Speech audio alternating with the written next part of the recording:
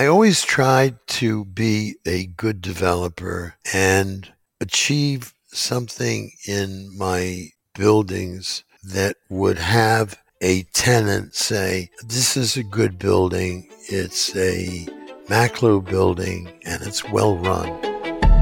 Hi, I'm Dan Rubenstein, and this is The Grand Tourist. I've been a design journalist for nearly 20 years, and this is my personalized guided tour through the worlds of fashion, art, architecture, food, and travel, all the elements of a well-lived life. Any discussion about modern life and its design falls on the architects and urban planners who toil for years to sculpt space and, if lucky, rise above things like politics and budgets to achieve works of wonder. But less examined are often the tycoons and power players that choose these talents, fund their imaginations, and put their neck and bank accounts on the line for the built environment.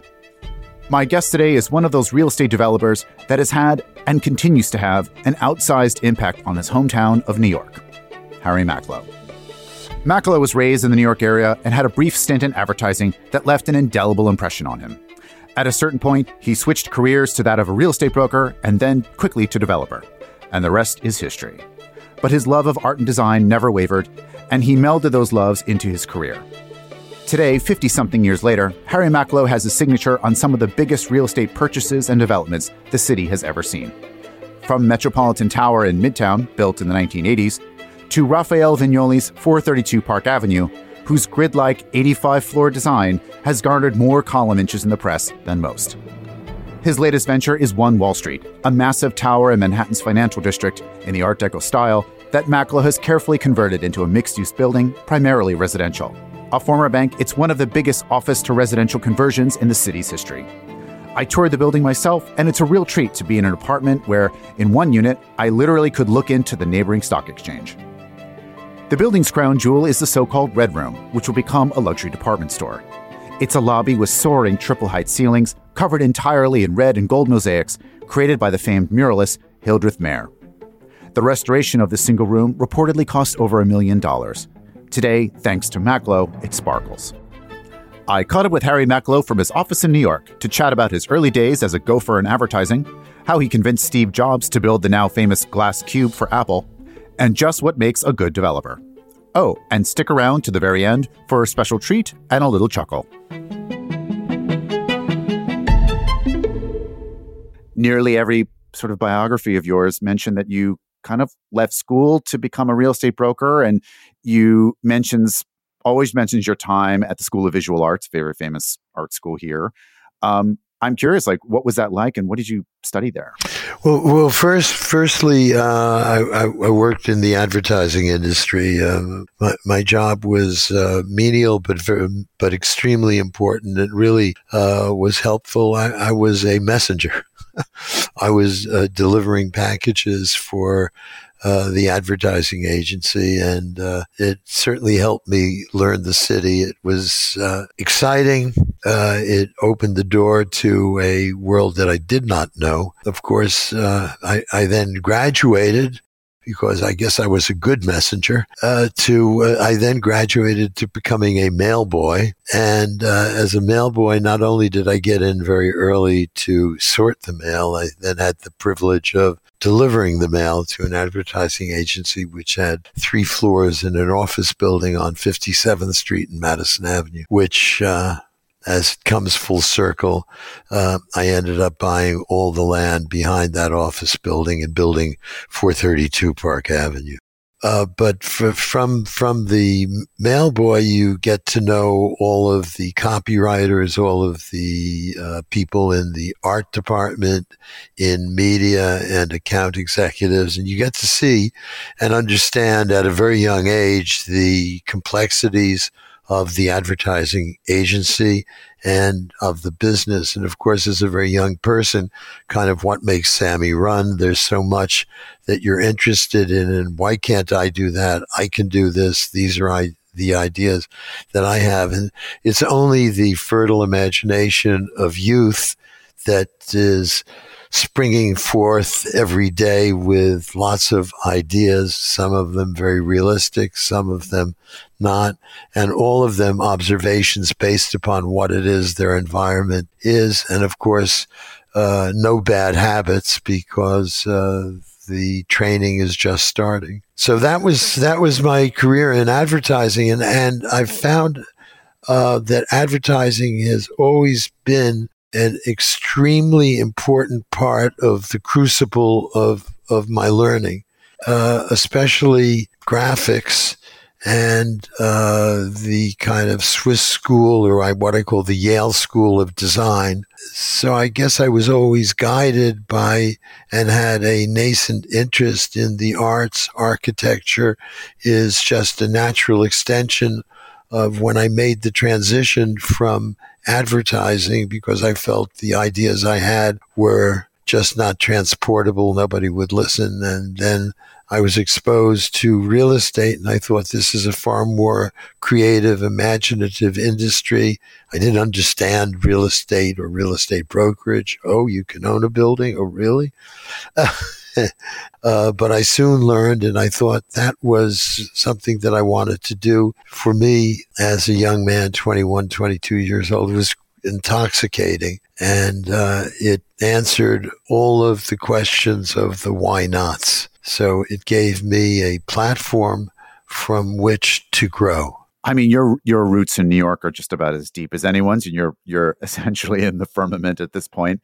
I'm curious what your first memories are of New York City, as a kid or as a young adult, of what New York City was like back then, and how that's sort of like pictured in your mind when you close your eyes and you think back to your first memories of New York City. Like, what do you imagine? I remember the thrill of going to a night baseball game in Ebbets Field in Brooklyn with my father.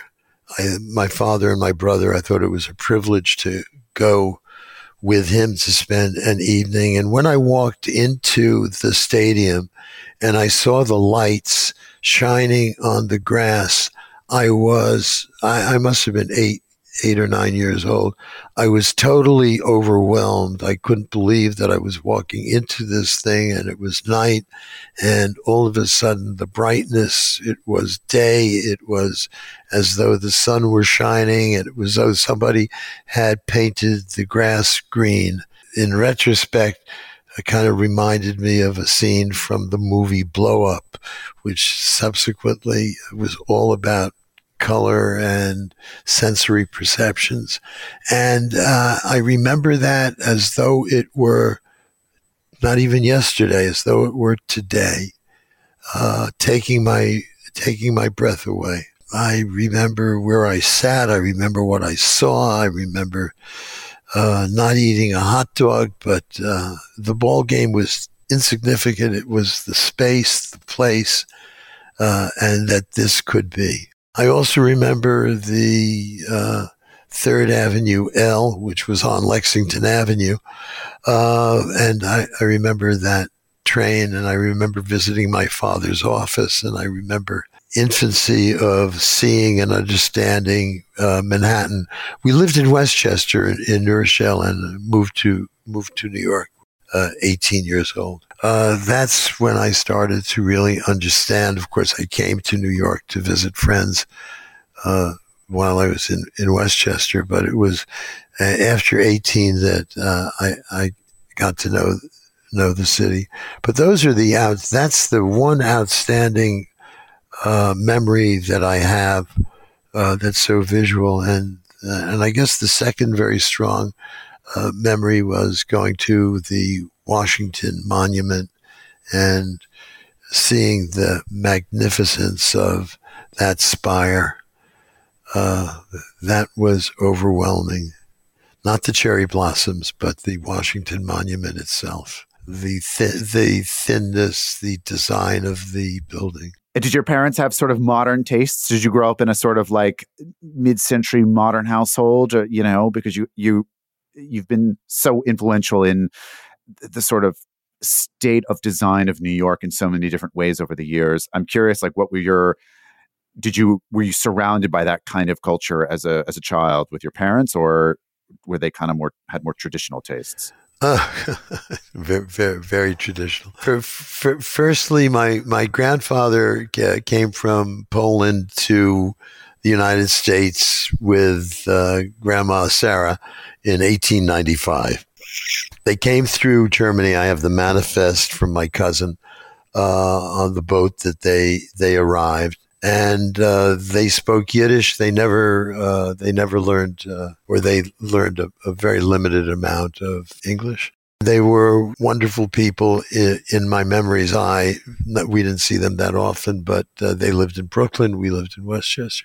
My father was a very nice man, and he dressed well, and I was always impressed with how neatly he dressed, how well he matched his ties, shirts, suits, but my home was traditional. My mother decorated in fake French provincial with plastic on the covers in the living room when nobody was there and nobody could sit there. That was not, you couldn't go into the living room other than to transit it. So, but I do remember that she painted, and that was a little bit of influence to me, but not that much. My interest in design, architecture, really came from the advertising business. I was observant enough to be attracted and understand a type font to recognize and learn and ask questions about the difference between New York Times Bold, Helvetica, and Bodoni. I had a curiosity, and whatever it was that I was doing, I wanted to know why, what, and how it works. And I really loved the advertising industry, which was extremely important to me when I became a real estate broker, because the references that I had were advertising agencies. Was the advertising column in the New York Times every day. It was Gray Advertising, McCann Erickson. They got this account, they got that account. It was Wells, Rich and Green. It was the Alka-Seltzer commercial.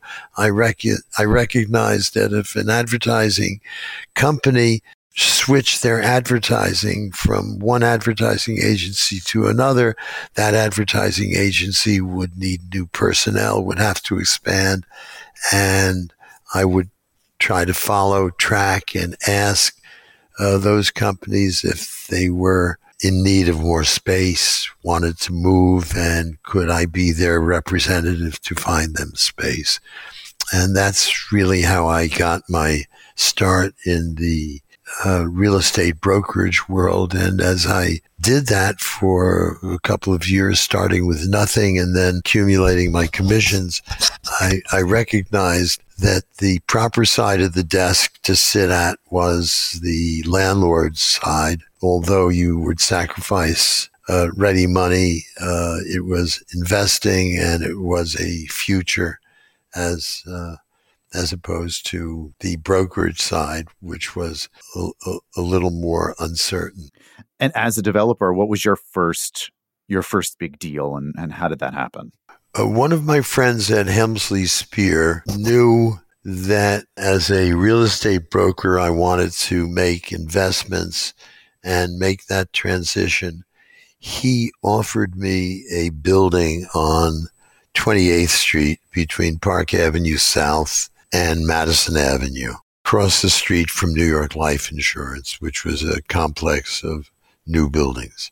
This was an older loft building that was built turn of the century. I looked at it, went through it, and thought that I would be able to take a loft building, which was manufacturing. There were lots of needlepoint tenancies in this building, and they were paying $1.50 a foot. And I thought that the market should be $4 a foot, and it should be what I would refer to as tertiary office space. So if the office space market was $5 or $6 a foot, this space should be able to rent at $3.95, $4 a foot, and be attractive to a tenant who couldn't afford that first class rent.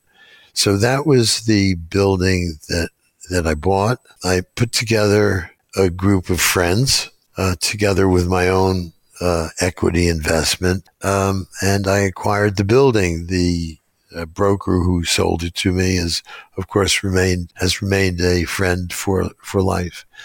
Sold me subsequent many other properties.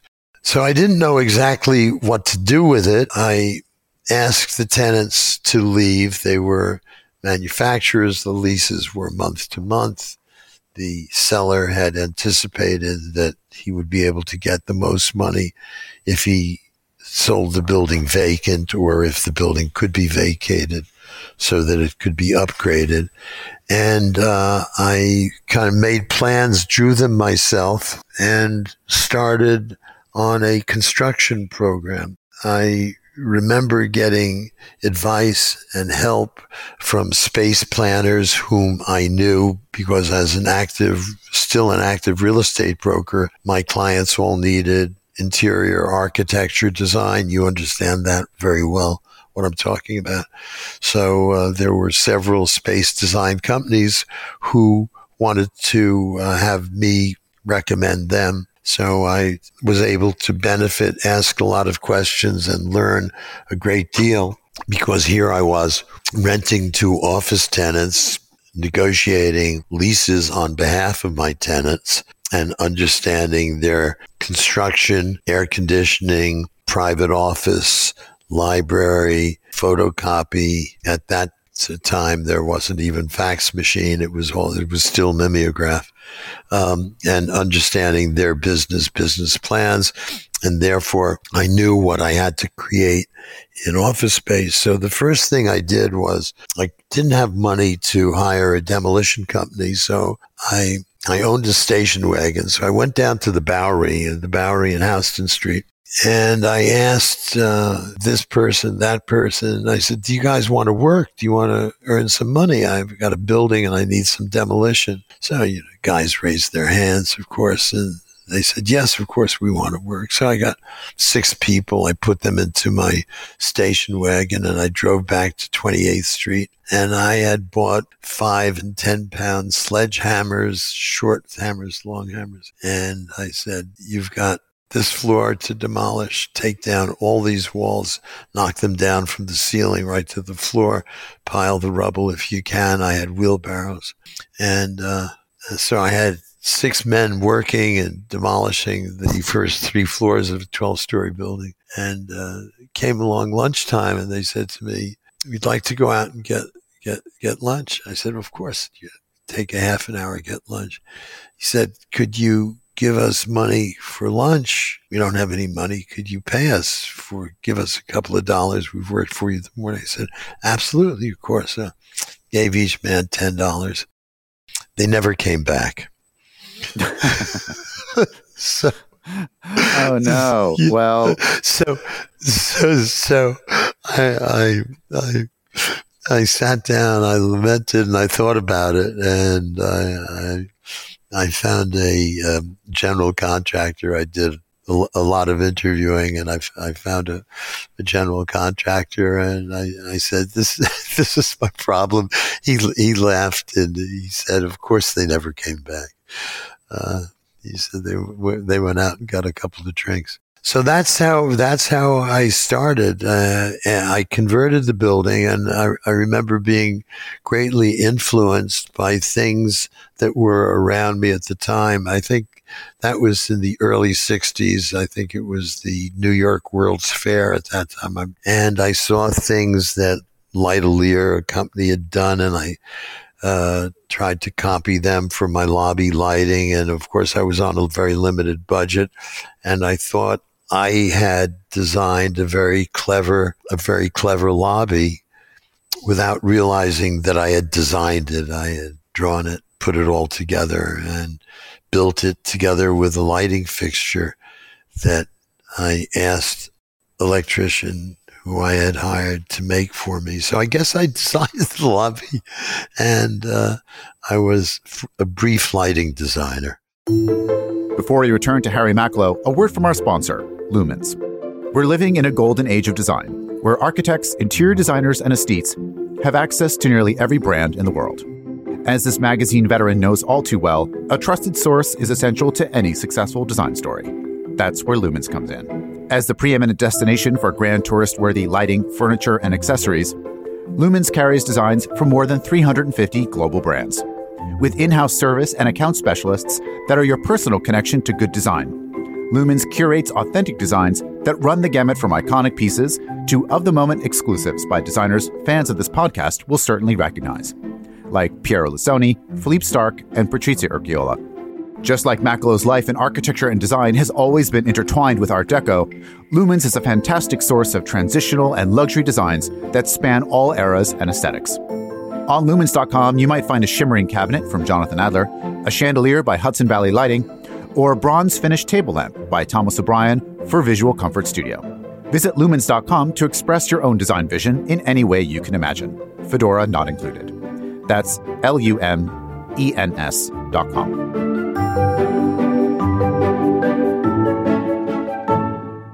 From those humble beginnings of wheelbarrows and sledgehammers, I wanted to kind of jump ahead a little bit to the General Motors building that I believe you purchased in the early 2000s. And I'm curious if you could tell me, why that building and how Apple first came into the picture with the Cube and everything that really kind of changed the face of retail and had a massive impact on the design world. The General Motors building was an icon. When it was offered for sale the first time, I was very interested, but I didn't have the imagination or the ability to put together the wherewithal to buy the building. So when it came up on the market the second time, I did, and I made every effort to buy it because I thought that was the pinnacle of buildings in central Manhattan, in the Grand Central and in the Plaza area. In the Plaza area, of course, it was the best, but I thought these two important office concentration places were the best market, and this was the best building and the most attractive. I was able to, on my own, look at the building, understand the tenancy, see what the building could be, because it had been purchased from the sponsor of General Motors building, Cecilia Bonata and the British Investment Group. It had been purchased by Dick Dean, a very smart real estate investor who was proficient in doing sale leaseback deals, and he had bought this building, and it was an operating position. And it wasn't typical for his portfolio.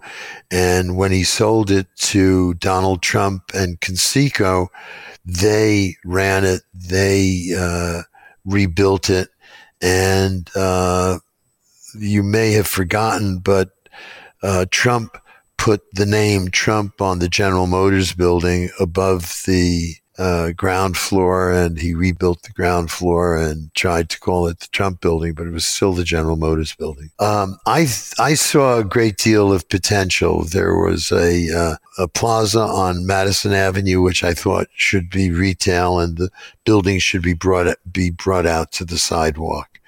There was a plaza that Trump had built that was up and down, and I thought made no architectural sense. I studied the elevations very carefully and thought you could create both a splendid plaza that I was greatly influenced by Mies van der Rohe and the Seagram building. I studied that a great deal. I was greatly influenced by I.M. Pei and the Pyramid in Paris, which I spent days and days photographing, measuring, studying, and felt that there was a great deal to be learned by that.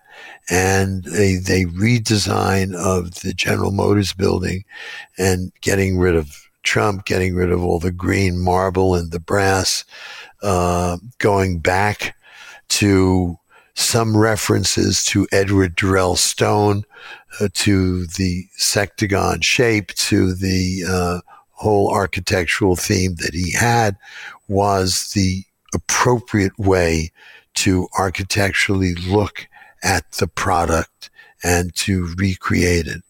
At the same time, I had bought a piece of land that you may remember on Houston Street and Broadway.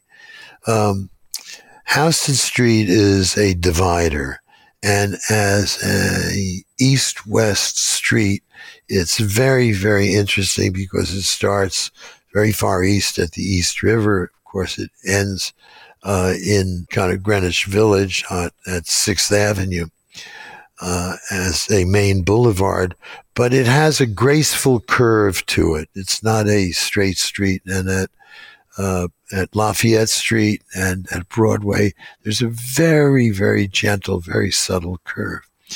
And at the northeast corner of Houston Street and Broadway was a car wash and a gas station. It was called a Whale of a Wash. And across the street was a loft building, and it was the beginning of Soho. So the north side of Houston Street is really the end of NYU, and the south side is the beginning of Soho, although NYU has property within it. But that is kind of symbolically what happened. And Donna Karan had a magnificent, wonderful advertising billboard on the south side of Houston Street, which was like 15 stories high. And the advertising agency Arndt Fox or something, a very, very smart, bright advertising agency, had this fabulous mural on the wall for her with her fashions. And it was gray and white, and it was the colors were beautiful, and the drawings were seductive. And I bought that, and I felt that because I had owned a lot of buildings, I owned 35 or 40 buildings in Soho in the early 70s, I felt that there was an opportunity to build a first-class office building on this site. And I also heard that Apple was in the market for a space in Soho. And fortunately, the real estate director of Apple is a real estate director I knew because I had rented in a few of my office buildings space to the Gap. And I knew the Fishers, who were the owners of the Gap. We both were art collectors. And his real estate director, whom I had worked with, went from the Gap to Apple. So he was the man conducting the search. And I said, listen, I've got a great building for you. And I pushed the building, which I ultimately built. It's beautiful. And Adidas is the tenant there. If you go by the four corners of Houston Street and Broadway, you'll see the building. It's one that I'm enormously proud of. I designed it together with studios, together with Dan Shannon, my design partner, and we built I think, a very forward, gorgeous building. And I'm enormously proud of it. So I said this would be a sensational home for Apple because the building has anodized gray facade. It almost looks like an iPad turned on its side. So I thought there would be that association. And the guy said, no. He said, Steve Jobs has seen what was then a post office, and it was leased to Restoration Hardware. They weren't going ahead with their lease, and that became the Apple store in Soho. That was the first Apple store in in Manhattan. Which I think still is there in the same building. Yes. Yeah? Oh, yes. Yeah, absolutely. And I was disappointed. And at the same time, I was bidding on the General Motors building.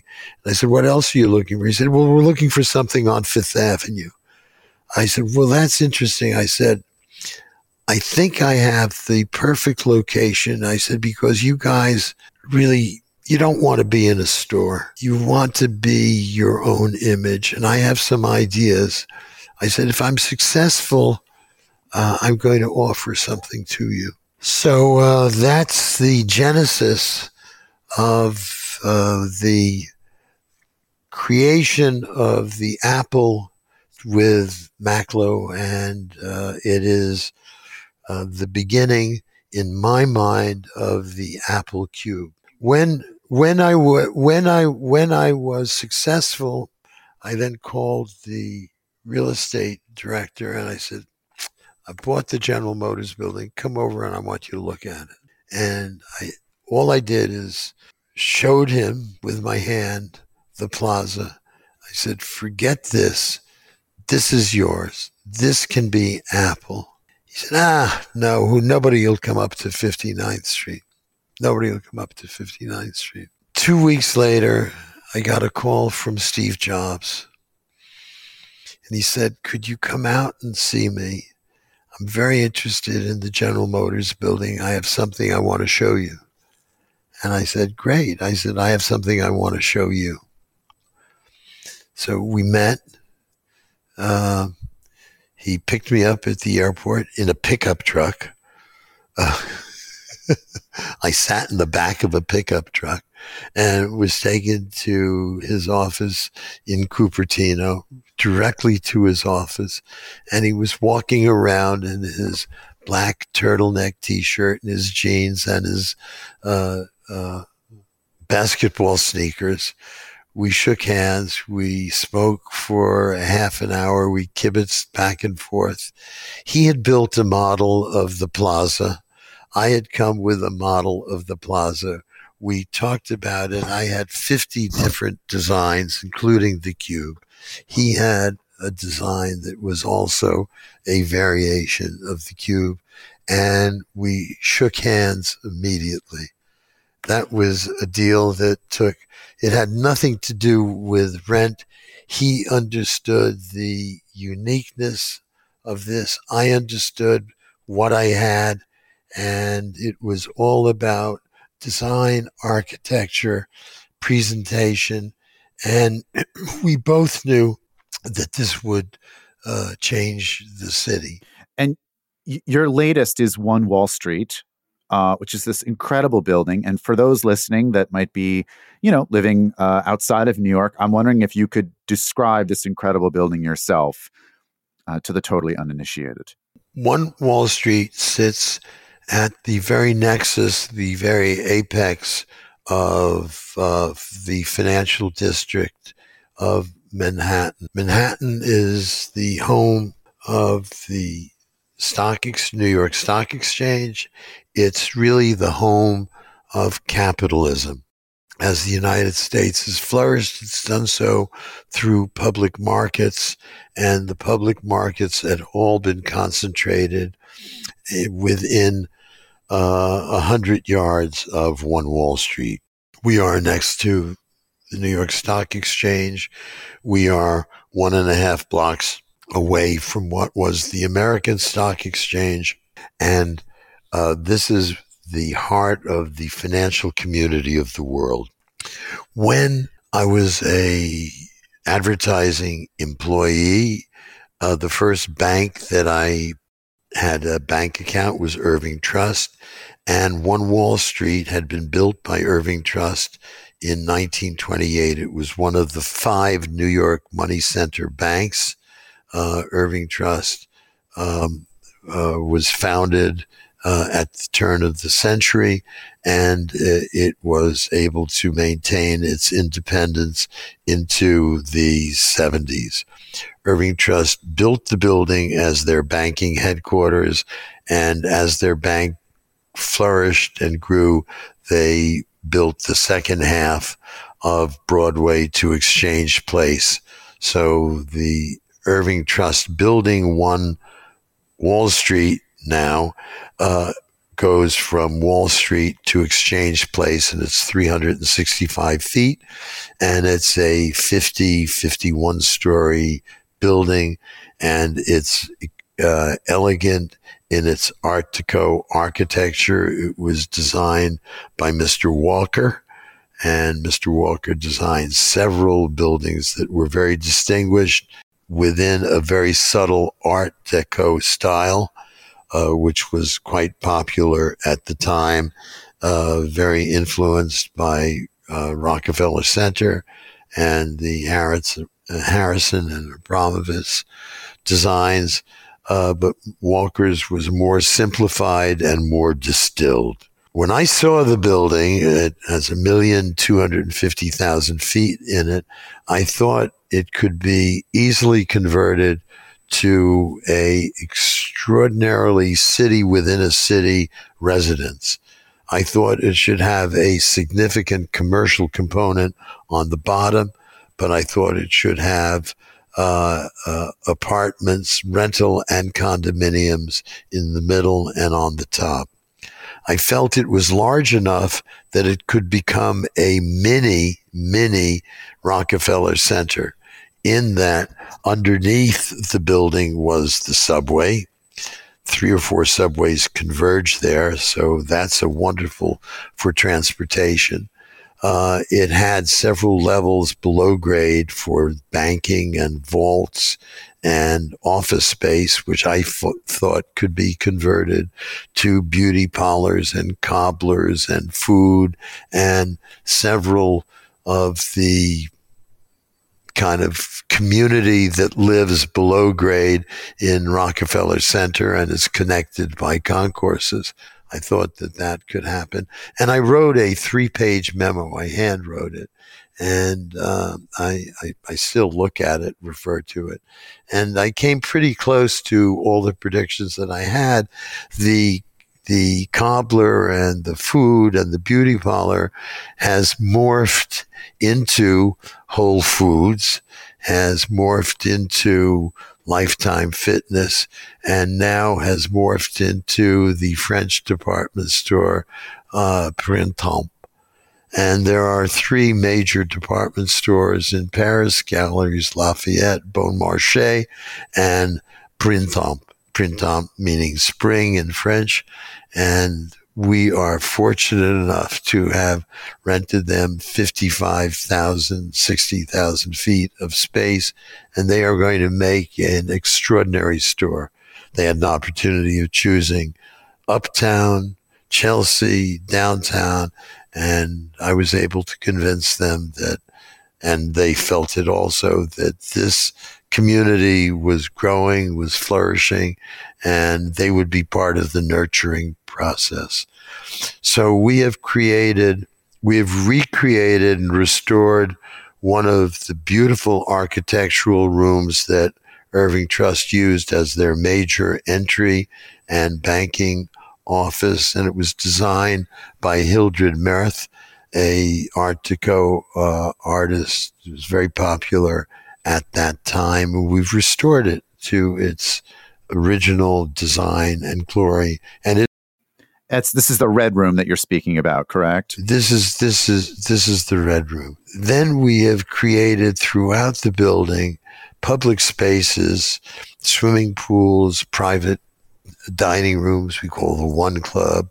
We have a swimming pool on the 38th floor that looks at the Statue of Liberty. We have a lounge above that that's 6,000 feet that is spectacular, looking at Lower Bay, looking at Staten Island, looking at the Statue of Liberty, just marveling at the abundance of beauty in the skyline of Manhattan and in the skyline of New Jersey. We're a very, very special building. We've created a social kind of WeWorks space that is in its design, I think, sets a wonderful landmark design of shared free office use space, conference rooms, private podcast rooms, lounge space, and workspace. We've created storage and play areas for children throughout the building. We have a 75,000 foot gym that is in every respect the most modern physical facility, being run by a spectacular company, Lifetime Fitness. I think it will be a very, very satisfying. Whoever uses it is going to be very pleased. And it's interesting when I describe this to you, I'm not talking about, I've just designed something that I'm going to make money. I'm not talking about I've designed something that I'm going to be satisfied with. I'm talking about we have created something that you are going to be very happy with. You're going to walk away and say, this is a special club, or I'm very happy here. Meet me at this club. And that's always been my goal. And that has stayed with me from the beginning of my career. And I'm curious, listening to these stories, if I were just to ask you, what is the Harry Macklowe definition of a good developer? How do you define what is a good developer, or even a great one? What is a good developer? That was the goal that I sought for myself. And I constantly challenged myself as I became more and more influential in the design process. I would only work with an architect who would listen to me. I would only I would respect what they did, because little did I know, but I was learning rapidly and greatly influenced by I was greatly influenced by Mies van der Rohe and the Seagram building. I was greatly influenced by the Parthenon. I was greatly influenced by the Roman Forum. I was greatly influenced by the Beetle ad in the New York Times. I was greatly influenced by the advertising Think Different. These influences all went into the matrix that made up what it was that I wanted to do for myself in creating a building that was different, or that was the top of the line. Even though my buildings and my investments were small, I wanted them to be special. I wanted them to be tenant oriented, and I wanted the tenant to get a full value. And if something wasn't right for the tenant, I wanted to rip it out. I didn't care. I didn't want to hear a complaint. I wanted to hear the satisfaction of, this is a special landlord. He'll do anything for us to do it.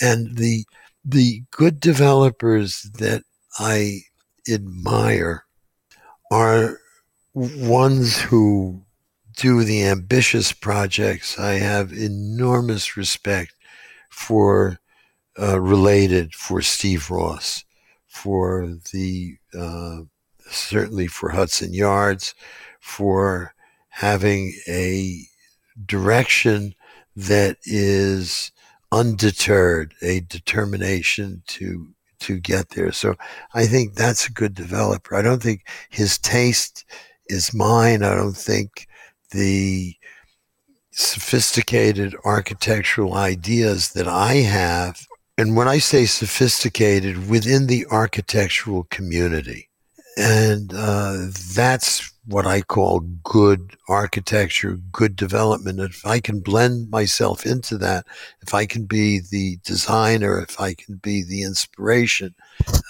then I feel it's my building. I've done it. It's not just direction now. I've done it. I've drawn it, and I've been totally instrumental and the design of the building, or hands in hand with the designer of the building, and feel that. So that's one that I feel is a good developer. Uh, Another one, as a good developer, is somebody who will associate themselves with me's, associate themselves with good designers, associate themselves with people who have the awareness and the ability to bring a good design to the table. I think Steve Roth from Vornado is somebody I enormously respect. One, because he has a very great financial discipline. Two, because the architecture that he does not inspire and that he doesn't know, he knows enough to get the influential architects to bring him there. And he wants to see that it's his first class. So his aspirations are as good as mine. They're as much as mine. And you've had a strong connection to the period of Art Deco uh, in your projects throughout the years. I was doing some reading about your hotel, which I didn't, which was something that I might be a little bit too young to remember. But Hotel Macklowe had a kind of I believe, a little bit of an Art Deco sense to it, to the interiors. I'm just wondering, like, now that you spent all this time working on One Wall Street, do you have a kind of attachment to this kind of Art Deco period in design history? Is it, we talked a lot about mid-century modernism and mies and everything like that, but is there anything about Deco that period of time from an architecture and development point of view that you particularly love? Well, I think, Art Deco to me morphs into modern architecture. I think Art Deco to me leads you into the Bauhaus. I think you have to pay a lot of attention to Eileen Gray. You have to pay a lot of attention to Prouvé in order to get there. You have to understand these designers and the zeitgeists at that time, what the influences were. I think you have to understand the end of bentwood furniture, and you have to understand the beginning of tubular furniture. You have to understand Mies van der Rohe. You have to understand Marcel Breuer. You have to understand Eileen Gray. You have to understand the great influences of the Bauhaus in Dessau. And you have to see, without the Barcelona Pavilion, you couldn't have Stephen Hall. You couldn't have Richard Meyer. You couldn't have Charles Guathmy. You have to see that progressive architecture, and you have to see that transitions within the arts, both the written arts, the performing arts, and all of the scripted arts, and culture and literature. So, we owe a enormous debt of gratitude to Art Deco, which is leading us really into tubular furniture. It's leading us into screens. It's leading us into the exploration of new materials.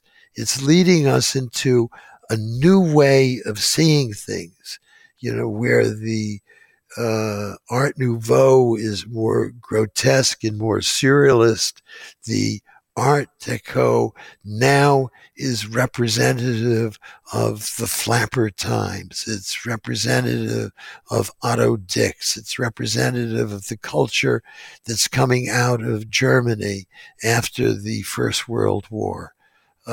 So yes, that's an influence, but I'm a Miesian architect. I'm a Miesian designer.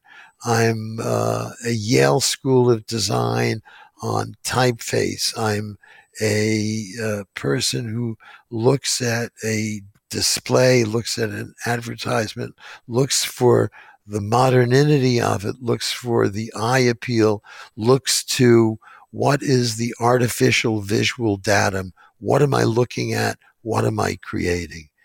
Um, yes, I like and enjoy enormously parts of the Art Deco, and in when I designed Metropolitan Tower, um, there were a lot of influences, but I went back to Biedermeier and I went back to Joseph Hoffman for some of my designs. I was influenced by the Normandy, which of course brings you back to the foothold of, in a very crisp. Metropolitan Tower is an enormously modern, very, very influential building. Metropolitan Tower, while it's subtle and not known within the architectural community, it's recognized as it's almost as important as Demoiselle d'Avignon. It's kind of breaking. It's almost as important as Cubism, because 146 West 57th Street, Metropolitan Tower, was the first four-sided silicone building in New York City. It's the first curtain wall that was built by gluing glass onto interior mullions, by having an absolutely flush exterior with no metal exposed. And it was the distillation of architecture. It was the reflection of the sky. It was the transition of your eye looking at that. What am I seeing? Is that a mirror? Am I seeing clouds?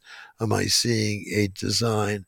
And that was just extraordinary.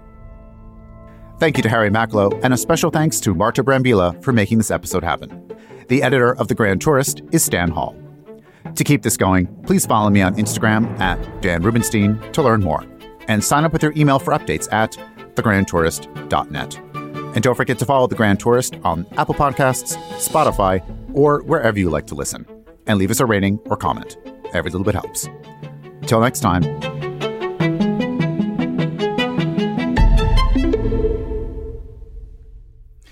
And as the last thing I will ask you might be a little bit on the lighthearted side. You did some videos on a website a long time ago called oldjewstellingjokes.com, which was one of the greatest things in the internet that is still around today. And you told some old jokes. And I'm wondering if you can recall one real zinger, old Jew telling jokes that you could recount for the audience listening. Well, I think you have to be really very serious. This is extremely serious to me, and I take it seriously. So I don't think in terms of levity or jokes. But Sarah went to the Rebbe, and she said, Rebbe, Nachum loves me. Should he be the lucky one? Or Mordecai, he says he loves me, he cherishes me. Should he be the lucky one? You're the smartest man in the village. Please, I want you should give me something. Well, Sarah, that's an interesting question. I got it. You should marry Mordecai, and Nachum, he'll be the lucky one. Oh, that's a good one. I'm going to give you one more. So, children, this is what you can expect from marriage, and I'm glad that I had an opportunity to speak to you for an hour and a half. And tomorrow I will be performing the ceremony, says the rabbi in his study to the bride and groom. And the groom says, there's one question I have, Rabbi. He said, yes, what is it? He said, I've noticed that in our ceremonies, in our religion, the men dance with the men and the women dance with the women. But it's my wedding and I want to dance with my wife. He said, you want to dance with your wife? He said, absolutely not. God would frown on it. I couldn't perform this ceremony, and if you did that, I don't think the marriage would be successful. He said, okay, Rabbi. He said, I have one more question, so go ahead and ask. He said, after we're married and the ceremony that you perform, can we have sex? He says, can you have sex? Sex is wonderful. It leads to children. Of course you can have sex. He says, well, can we have sex on a hot rubber blanket with chains and toys and whipped cream and olive oil? He said, oil, schmoil, do whatever you want. He said, well, can we have sex standing up? Absolutely not. It could lead to dancing.